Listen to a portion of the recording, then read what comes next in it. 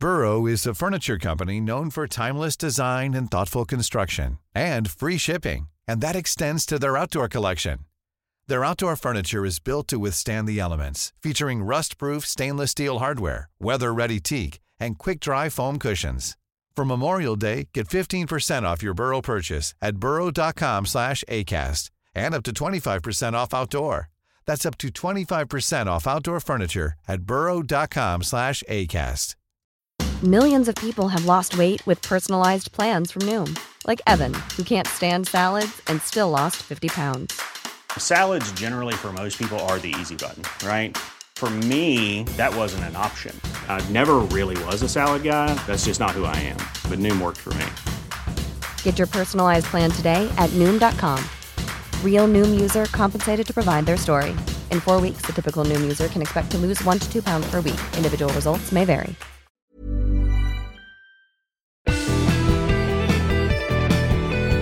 This week, how we understand the evolution of religion. It might not just be a coincidence that big societies have these big, omniscient, omnipresent gods. And could investors who do nothing about climate change end up in court? The risk from future climate damage is big enough to be taken into account by investors who have an obligation to manage risk for their clients. Plus, the law that governs the computer chip industry may be faltering. So what next? This is the Nature Podcast for February the 11th, 2016. I'm Kerry Smith. And I'm Adam Levy.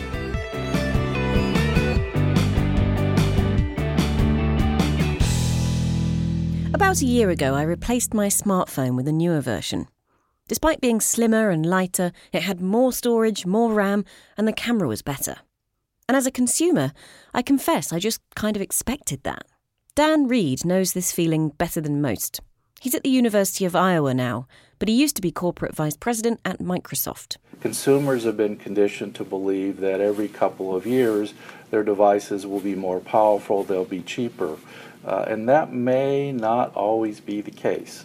The whole economic engine based on that growth model that says every new generation of devices, smaller, faster, and one sells more of them, that's getting harder and harder to deliver on.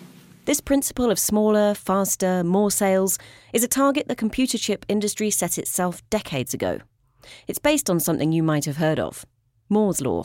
Back in the 1960s, Gordon Moore, who was one of the founders of Intel, observed that the number of transistors one could place on a chip was doubling every 18 to 24 months. And the semiconductor industry has worked to make that true for most of the last 50 years. Gordon Moore didn't mean to make a law. His original prediction was a casual remark in an article in Electronics magazine in 1965. He noticed that in a few years of making silicon chips, engineers had about doubled every year the amount of components that could fit on a circuit. And he just said, well, that's going to have to carry on if we're going to make computing cheaper. If in 1965 there were up to 60 components on a chip, he predicted 10 years later there would be 65,000. It was more a business plan than a law. Here's Gordon Moore himself in an Intel video from 2015, celebrating 50 years of the law. My real objective was to get the idea across.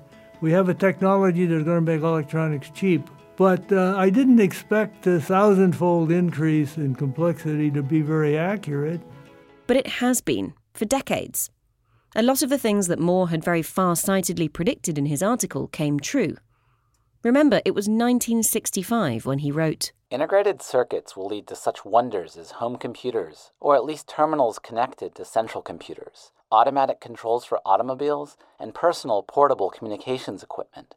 The electronic wristwatch needs only a display to be feasible today." And in the past 50 years, we have indeed developed PCs, distributed computing, driverless cars, cell phones, even the Apple Watch. No wonder the industry has been keen to stick with Moore's bounteous law as a governing principle. But no exponential is forever except in the mathematics textbooks, and that's what we have been chasing for the last 50 years. And so at some point, there is an inflection point, and you say, okay, it's time to think about new alternatives. The inflection point, the new alternatives, that's happening now. Next month, the industry will announce that they will no longer cling to Moore's law as a governing principle. Making chips that conform to the law has a couple of problems. More components in smaller spaces means they get too hot. And when they're small, the chips start working in different ways. At very tiny scales, quantum effects start to interfere. So what next? Maybe the devices could talk a different language. Instead of using electricity, for example, why not use magnetism? Paolo Gargini is a Silicon Valley veteran who has worked at Intel and now works at Stanford University. He says that researchers are working on new kinds of devices. They use different effects. They use, besides the electrical effects, they use some magnetic effects or a mix of the two. And they behave differently and they have different features. So they're not going to be a direct replacement for transistors, but they will open different architecture for the way you design your system. Magnetism would be great for consumer devices, because it would also use less power. It wouldn't work for every application. There's a slight decrease in speed too, which doesn't matter for the iPhone but does make a big difference for a supercomputer. Another option for future design is to do what lots of architects have done when pushed for space. Go up. If you look at places like Manhattan, or you look at Hong Kong, or you look at Shanghai, you see that when they ran out of space, they began building skyscrapers. And so similarly, the semiconductor industry is going vertical. What it means is the devices, instead of being crammed together on a flat surface, they're now beginning to be built vertically. And in fact, some of the memory houses have already announced some memory. They use 32 layers of memory, or even 48. So with this approach, we'll be able to easily continue Moore's law for the next 10, 15 years, given that we have opened the third dimension, the vertical dimension. The only thing that could rain on this parade? It's expensive developing new technologies. Dan Reed again. My bet is we'll run out of money before we run out of physics, because the cost of building next-generation semiconductor fabrication lines has gone from millions of dollars to billions of dollars and continues to escalate. But I don't want to be too pessimistic. I absolutely believe innovation will continue. The rise of the Internet of Things is one of the great events on the horizon, and that's actually predicated on billions of very small and relatively simple devices. The next wave then might be all our internet-enabled fridges, watches and wardrobes powered by technology we have already. Many in the industry have questions about a future ungoverned by Moore's law. But Paolo Gargini doesn't think the law is so unhealthy after all. So the reality is that by now 5 or 6 methods have come and gone to realize the Moore's law. And what people confuse is that one of the methods reached the limit, then they associate this with the end of Moore's law. Actually, we will accelerate Moore's law, but will be by a different method. Moore's law is dead. Long live Moore's law. There's a feature by Mitch Waldrop all about Moore's law and what comes next. That's at nature.com/news this week. You were listening to Paolo Gargini and before him, Dan Reed. Coming up, the impact of religion on being nice to people and why shareholders should manage the risks to their business from climate change. But first, it's Shamini Bundell with the research highlights. Planting trees won't necessarily slow down climate change. It all depends on the species. That's according to a study of Europe's forests over the last 250 years. Forests here have been chopped down to provide fuel and clear land, but they've rebounded. So now we have 10% more forested land than in 1750. But that has actually released carbon overall because we're planting conifers in place of deciduous trees, and conifers absorb less carbon and get harvested for timber. And darker-leaved conifers also raise local surface temperatures. Find the study in Science. Morning lark or night owl? It's written in your genes. 3 separate teams, including one from the personal genomics company 23andMe, report gene variants associated with springing out of bed early. Each team found a dozen or more variants linked to someone's preference for sleep times. Many of the code changes were in or near genes that govern daily rhythms in our bodies. The results could provide a way to study sleep conditions like insomnia, which is linked to morningness. Find one of the papers in Nature Communications and the other two on the preprint server bioRxiv. In December last year, the world agreed a climate deal. Forging this deal was mostly the job of the world's governments, but the private sector can't ignore climate change either. Jennifer Morgan of the World Resources Institute gave us her thoughts just minutes after the deal was struck. Investors have to shift their funding out of high carbon. The signal is clear. It is so clear. And if you want to have a profitable company or bank or anything in the future, then you got to go renewables.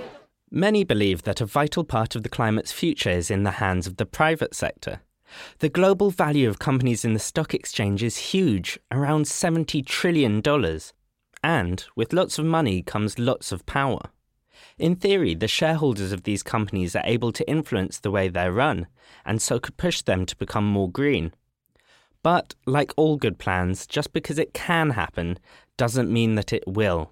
According to Howard Covington from the Turing Institute in London, however, this may well be changing. In a comment this week, Covington and colleagues from the fields of environmental law and economics suggest that in the future, investors who don't act on climate change could find themselves being taken to court by the very people whose money they're managing. Covington came into the studio to talk to Noah Baker. If you are by profession an investor in quoted companies, you are very concerned that the future will be good to you and that your investments will rise in value. The most recent work on the likely effect of global warming on the world's economy is that it might cause quite a lot of damage. It might cause damage to long-term growth. Of course, when I say it might also not cause that damage. The world's leading economists are quite split on this. The fact of the matter is we don't know. And in the financial community, when you don't know what the answer is, you just acknowledge that there is a risk there and you seek ways of dealing with the risk. That sounds like a logical step, but you're suggesting in this comment piece that there's more than just a logic to it, that there's actually a legal reason to be doing this. Some investors, for example, the investors that look after people's pension plans or that look after their unit trust investments, if they are using their unit trust to save to pay off a mortgage or for their children's education or whatever it might be. Some investors have fiduciary obligations to clients. The logic of our analysis is that the risk from future climate damage is big enough to be taken into account by investors who have an obligation to manage risk for their clients. And if such client finds that this risk isn't being properly managed, he may have a legal case to bring against such an investor. And this same sort of concept is applied not only to shareholders and companies, but also to governments. There was a famous case that happened just last year in the Netherlands. There was a case in the Netherlands called the Agenda case, where a citizens group brought an action against the government which required the government to do more to manage the risk to its citizens that future climate change would bring. And the court found in favour of the citizens and said, yes, indeed, the government must do this. That case has been appealed, and we're waiting to see what's going to happen. But meanwhile, the Dutch government has increased its ambition for reducing emissions. So it's already made some progress. To what extent will the latest research play into this risk? So the risk, I assume, is informed by climate modelling, for example, or is that not really the way it works? Well, that's a very interesting question. In many senses, the climate models are quite good enough for the purposes of considering these risks. Where the difficulty lies is in the economic models. So, for example, there are models which suggest the world's economic product might be 4 or 5% lower than it would have been without the warming. Well, 4 or 5%, it's a setback of 1 to 2 years as far as a financial investor might be concerned. At the other end of the scale, there are climate economists who think that world gross domestic product might be 50% lower than it would have been without warming. Now, 50% is a large number. And if one expected that by the end of the century, world gross domestic product might be 50% lower than without warming, that would make a difference right now to the value you would attach to an investment portfolio, simply because your dividends would be that much lower than you thought. Now, there's a lot of uncertainty going forward, but those involved are starting to connect up these dots now, these legal dots and these obligation dots, as it were.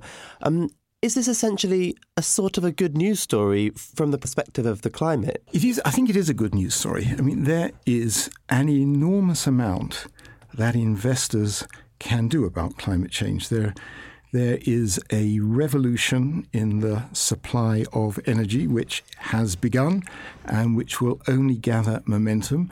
Investors like these sorts of revolutions because there are huge gains that they can make by making shrewd investments. So on the plus side of the balance sheet, it's a tremendously exciting time. On the other side of the balance sheet, on the negative side, if these risks aren't managed properly, we could all end up in a world where the wonderful growth machine that we've come to rely on and enjoy so much fails. And that's not a place where investors should want to go. So there's plenty of reason both for them to be very excited to push the energy transformation along and for them to be cautious and thoughtful in managing risk. That was Howard Covington speaking with Noah Baker. Shamini Bundell has been taking a break from the nice simple science of physics and biology to learn some more about gods and how they might have shaped human civilization. But first, she challenged Adam to a game. Adam, this is a very easy game. Even you should be able to do it. So I've got some coins here, and you're going to split them between us, either in my cup or your cup. But the important thing is, what you're going to do is you're going to decide in your head who you want to give the coin to. Then you're going to flip the coin. Heads, it goes to whoever you just picked in your head. Tails, to the other person. Okay. Okay, flip the coin. Oh, thank you. That's very kind of you. Okay. Ooh. Oh, one for you. One for me. Yeah. Okay, so it looks like you're playing pretty fairly, given that I actually ended up with more money than you. But what would you expect to happen if you got loads of people to play this and it was completely anonymous and they actually got to keep the money as well? So I don't get to keep the money? Well, you might think that the players would cheat and that the Players' Cup would end up with maybe a bit more than 50% of the coins. You never said I couldn't keep the money. Well, this game is very similar to an experiment described in a Nature paper this week, as author Benjamin Pazicki explains. So, games based on the assumption that people are probably going to bend the rules and favor their own cups.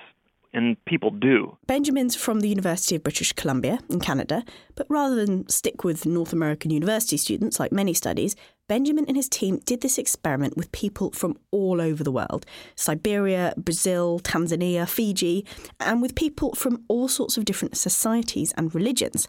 And yes, on average, people did always end up giving more money to themselves. But that wasn't what interested Benjamin. The central question we had was what religion's role was in the expansion of cooperation and sociality. And we wanted to test whether or not certain kinds of gods play a role in whether or not people play fairly towards other people they'd likely never interact with. The societies they studied had a whole range of gods, from mean gods to just plain uninterested. Well, in terms of moralistic gods, the Abrahamic gods are prototypically moralistic. That's the omniscient God of Judaism, Christianity, and Islam. So you can say quite intuitively that God doesn't like it if you steal money from other people. However, when you ask Tuvans from southern Siberia, does the local spirit here care whether or not you steal money from other people, they're sort of reluctant because to answer because that's not how they talk about it. The results in this paper show a clear correlation between people's gods and how much they tended to cheat in the game. So the more the god was interested in punishment, the more fairly the money was divided. Now, there could be a few explanations for this. I asked Dominic Johnson from the University of Oxford, who's written a News and Views article on this paper, to give me some context. For quite a time now in the field, there's been this idea that moralizing gods, and in particular gods that punish, might be effective promoters of cooperation and an effective deterrent against self-interest. But a lot of the studies to go out and test that idea have been a little limited. So this study is quite remarkable because it looks in great detail at all of the participants' personal beliefs and is then able, in a large sample size across multiple cultures, to see whether those individual beliefs then predict their behaviour, and in particular their willingness to cooperate or to be generous to distant strangers. Cooperation has always been important in human societies, and it's easily enforced when you're living in small tribes of close relatives. But, as Dominic explains, this changes as tribes grow. In large societies where you have anonymous strangers, it's especially problematic because free riding is so much easier. So it's always been a puzzle in the field of evolutionary biology and anthropology to figure out exactly how we manage to get to these enormous society sizes and still hold together. And of course many things might contribute to this, but religion seems to be one very powerful way of deterring self-interest and promoting cooperation, even among strangers. And a supernatural eye in the sky could be an extremely effective deterrent. And there's some evidence for this from history. As societies got bigger, the gods important to those societies got bigger too. It might not just be a coincidence that big societies have these big omniscient, omnipresent gods, but in fact that was perhaps necessary for the societies to get larger in the first place. But, as Benjamin Pazicki explains, these psychological effects aren't always forces for good. On the flip side, too, is that the kinds of cooperation required to engage in all sorts of awful things, religion also contributes to that. So if you look at contemporary issues of religiously motivated or religiously rationalized violence, you often see people who are engaging in some of the most expensive, from a biological perspective, the most expensive behaviors you can imagine, namely suicide. But it's on behalf of a particular group. For Dominic Johnson, examples like this, and like the altruistic behaviour shown in the game, lead to a much bigger question. So I would say the big argument in the field now is whether religious beliefs promote reproductive success. We do not have these religious beliefs by accident. They're there because they helped us in the past. We have a lot of evidence that it promotes cooperation, or like in this game, it promotes generosity, but we don't yet have good evidence that religion helps to spread genes. That was Dominic Johnson, who's written a News and Views article on Benjamin Pazicki's paper. Both pieces are available at nature.com/nature. And if Shamini Bundell ever offers you a chance to win money, please be aware that it's probably a scam. Plenty of news to choose this week, and making the selections, it's Lauren Morello, now US Chief of Correspondence. Now, first of all, we've been hearing quite a lot about harassment, unfortunately, rearing its head. Jeff Marcy, the astronomer, resigned from Berkeley, and then in the last couple of months there have been another few cases. What's the story that you have this week about harassment? You're right. There have been a lot of harassment cases coming to light in the United States over the last couple of months, and big funding agencies like the National Science Foundation and NASA have put out pretty strong statements saying, we're not going to tolerate sexual harassment by scientists who take our grant money. But what our story goes into is it's really not so easy for funding agencies when confronted with one of these cases to just cut off somebody's grants. Because I suppose other people depend on it, the money's already gone into the university system. That's part of it. You know, in a lot of cases, the money keeps flowing to support doctoral students or postdocs in the lab of someone who's been found to commit harassment, with the idea that we shouldn't punish other innocent people for the transgressions of a PI. But also there's just a really complicated process. The kind of legal landscape of all of this is still something that people are trying to understand. Right, so there's almost a set of new rules that's coming into play, but it seems like it's new ground for a lot of people. 20 or 30 years ago, I think a lot of U.S. science funding agencies used to classify sexual harassment or assault as a form of research misconduct. But these days, agencies deal with sexual harassment and assault under a U.S. law called Title IX. And Title IX was enacted in 1972, and it specifically addresses discrimination based on sex in any educational institution that receives U.S. government funds. That legally includes things like harassment and assault. And the way the process generally works, the home institution investigates through its Title IX office, which enforces that federal law. And then if a person is found to have violated university policy on these counts, that gets forwarded often to the person's funding agency, and then the funding agency tries to figure out what to do. So universities can work with funding agencies to reassign those grants to new principal investigators, but in some cases, funders might just want to cut off grants.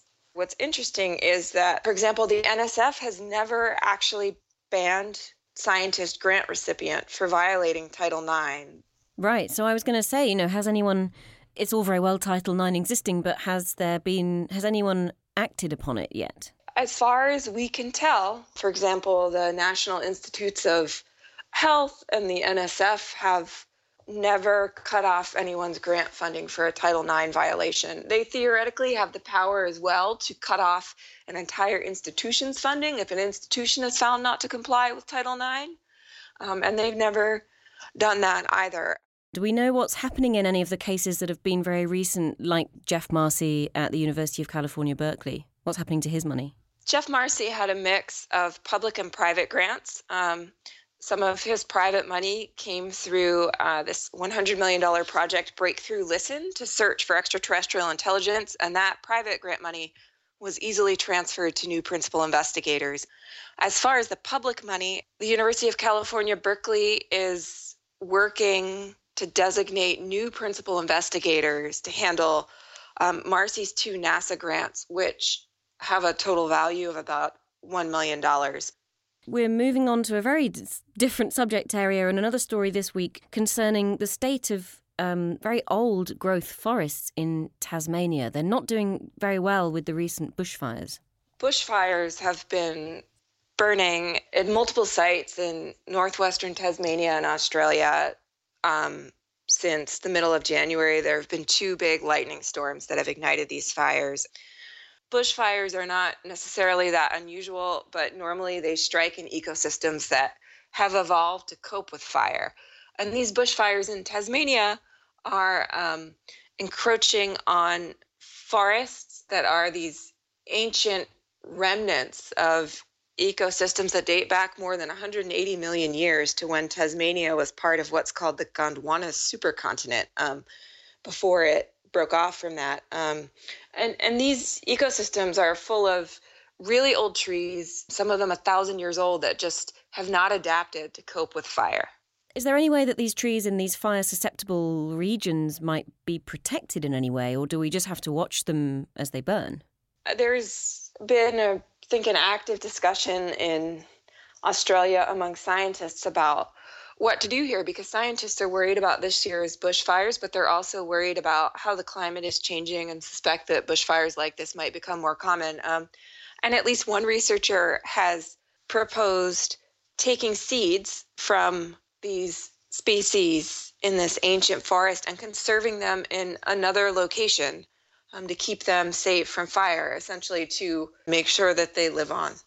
But ultimately, the prediction, of course, is that climate change might worsen the scenario for this area in general, and they can't be protected forever, I suppose. That's true, but I think, this is a common story in ecology, and a common story for ecologists grappling with the effects of climate change on ecosystems that are starting to suffer. Having something is better than nothing. Lauren Morello, thank you very much for joining us. More at nature.com/news, where you can also keep an eye on lots of other bits and bobs, like the latest on those gravitational wave rumours that we talked about in last month's Backchat. There's also a video explaining how the LIGO facility plans to find the things. That's at youtube.com/nature video channel. And when you're done browsing around, why not hop over to iTunes and leave us a review? Finally, a correction. 2 shows ago, we featured an exhibition about Elizabethan scholar John Dee and his library. The curator Sarah Backhouse gave me a tour, only I mistakenly called her Emma in the introduction. Sorry, Sarah, and thanks again for the tour. I'm Kerry Smith. And I'm Adam Levy.